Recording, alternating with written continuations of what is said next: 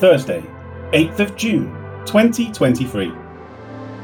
Then certain Epicurean and Stoic philosophers encountered him, and some said, "What does this blabber want to say?"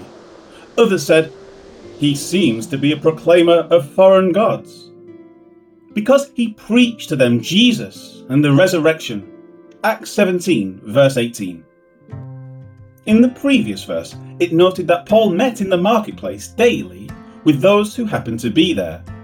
That would surely be those he met with in the synagogue, but while meeting them, others became curious about what he was saying. That is seen beginning with the words, "Then certain Epicurean and Stoic philosophers." Athens was the place where the great philosophers gathered to contemplate the various issues that affected man, such as God or gods, nature, the state of man, reason, etc. They thought that the search for wisdom was the highest form of existence. This is what Paul alludes to in 1 Corinthians 1. For Jews request a sign, and Greeks seek after wisdom. But we preach Christ crucified, to the Jews a stumbling block, and to the Greeks foolishness. But to those who are called, both Jews and Greeks, Christ the power of God and the wisdom of God. Because the foolishness of God is wiser than men, and the weakness of God is stronger than men. 1 Corinthians 1, 22-25. Albert Barnes gives a detailed description of the Epicureans and Stoics. Quote, "Of the Epicureans, this sect of philosophers was so named from Epicurus, who lived about 300 years before the Christian era. They denied that the world was created by God, and that gods exercised any care or providence over human affairs, and also the immortality of the soul. Against these positions of the sect, Paul directed his main argument in proving that the world was created and governed by God. One of the distinguishing doctrines of Epicurus was that pleasure was the summum bonum, or chief good, and that virtue was to be practiced only as it contributed to pleasure. By pleasure, however, Epicurus did not mean sensual and groveling appetites and degraded vices, but rational pleasure, properly regulated and governed. See Good's Book of Nature. But whatever his views were, it is certain that his followers had embraced the doctrine that the pleasures of sense were to be practiced without restraint. Both in principle and practice, therefore, they devoted themselves to a life of gaiety and sensuality, and sought happiness only in indolence, effeminacy, and voluptuousness. Confident in the belief that the world was not under the administration of a God of justice, they gave themselves up to the indulgence of every passion the infidels of their time, and the exact example of the frivolous and fashionable multitudes of all times that live without God, and that seek pleasure as their chief good. And of the Stoics, this was a sect of philosophers, so named from the Greek stoa, a porch or portico, because Zeno, the founder of the sect, held his school and thought in a porch in the city of Athens. Zeno was born in the island of Cyprus, but the greater part of his life was spent at Athens in teaching philosophy. After having taught publicly 48 years, he died at the age of 96, that is, 264 years before Christ. The doctrines of the sect were that the universe was created by God, that all things were fixed by fate, that even God was under the dominion of fatal necessity, that the fates were to be submitted to, that the passions and affections were to be suppressed and restrained, that happiness consisted in the insensibility of the soul to pain, and that a man should gain an absolute mastery over all the passions and affections of his nature.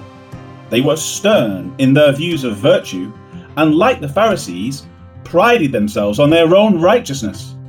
They supposed that matter was eternal, and that God was either the animating principle or soul of the world, or that all things were a part of God, they fluctuated much in their views of a future state, some of them holding that the soul would exist only until the destruction of the universe, and others that it would finally be absorbed into the divine essence and become a part of God.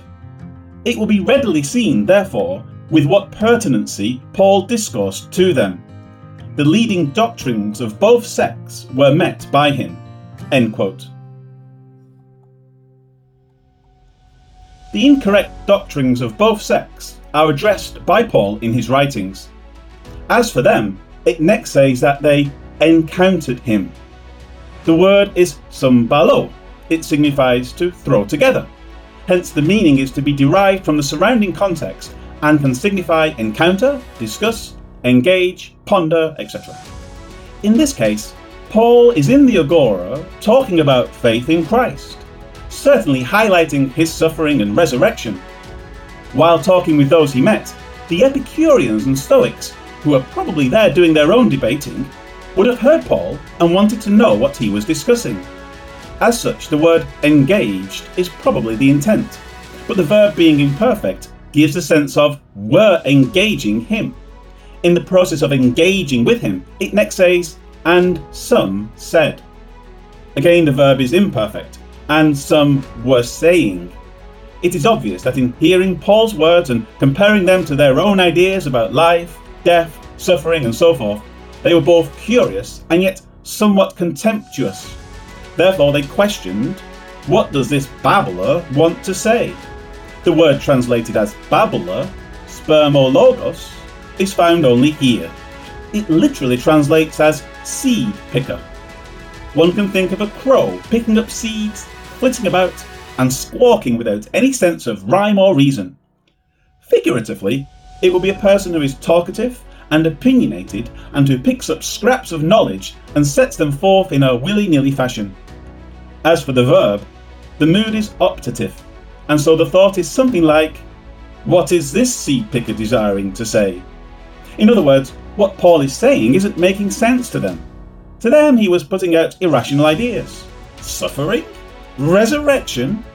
What he was saying wasn't forming any cohesive thoughts in their minds. Because of this, others who heard and had an incorrect idea of his discourse spoke up. It literally reads, "and others." This means others than the Epicureans and Stoics. They were saying, he seems to be a proclaimer of foreign gods. Here is another word found only here in Scripture, kategelios. It signifies a herald. To them, Paul was seemingly speaking about two things.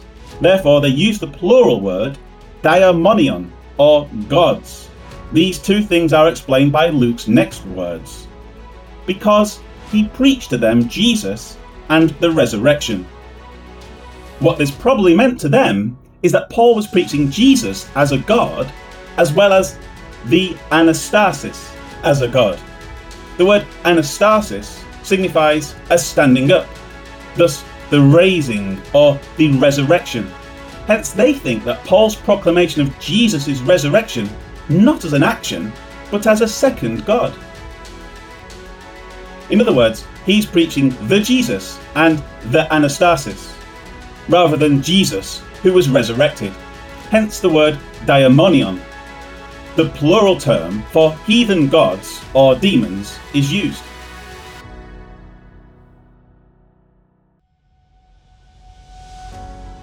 Life application. In 1 Corinthians 15, Paul spends a great deal of time explaining the resurrection. This is based on the words of verse 12. How do some among you say that there is no resurrection of the dead? This would have probably been introduced by some who followed the Greek philosophers or who were later influenced by them after first believing. For example, the Epicureans didn't believe the gods exercised any care or providence over human affairs, and they denied the immortality of the soul. As such, they believed that the soul and body died together. Likewise, some of the Greek philosophers believed in pantheism. The universe is a manifestation of God. Others believed in panentheism. God is in all of creation. The Bible, in both testaments, refutes of these. Paul spends considerable time explaining the nature of God speaking against such notions. God is before all things, he is the creator of all things, but he is not all things, nor is he in all things in the sense that would allow the creation to be worshipped or to assume that the divine is in us. Rather, we can think of a painter making a painting.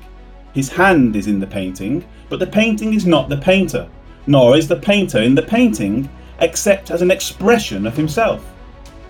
To understand the intricacies of what God is like, we must first grasp what Scripture says, contemplating it carefully.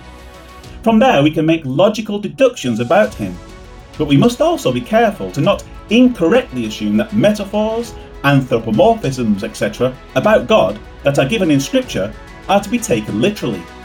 For example, because of how metaphor is used, some people demand that the earth must be flat.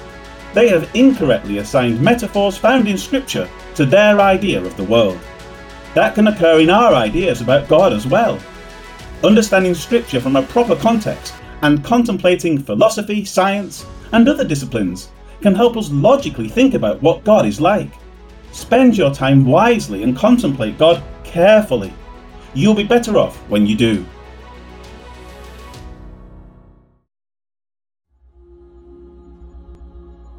Lord God, may our ideas about you come first and foremost from Scripture. With an understanding of it, our minds will then be properly directed to consider the various disciplines of study that we come across in our lives. Instead of fitting you into science, we can understand science in relation to you. Help us to put you and your word first, and all else will find its proper place. Amen.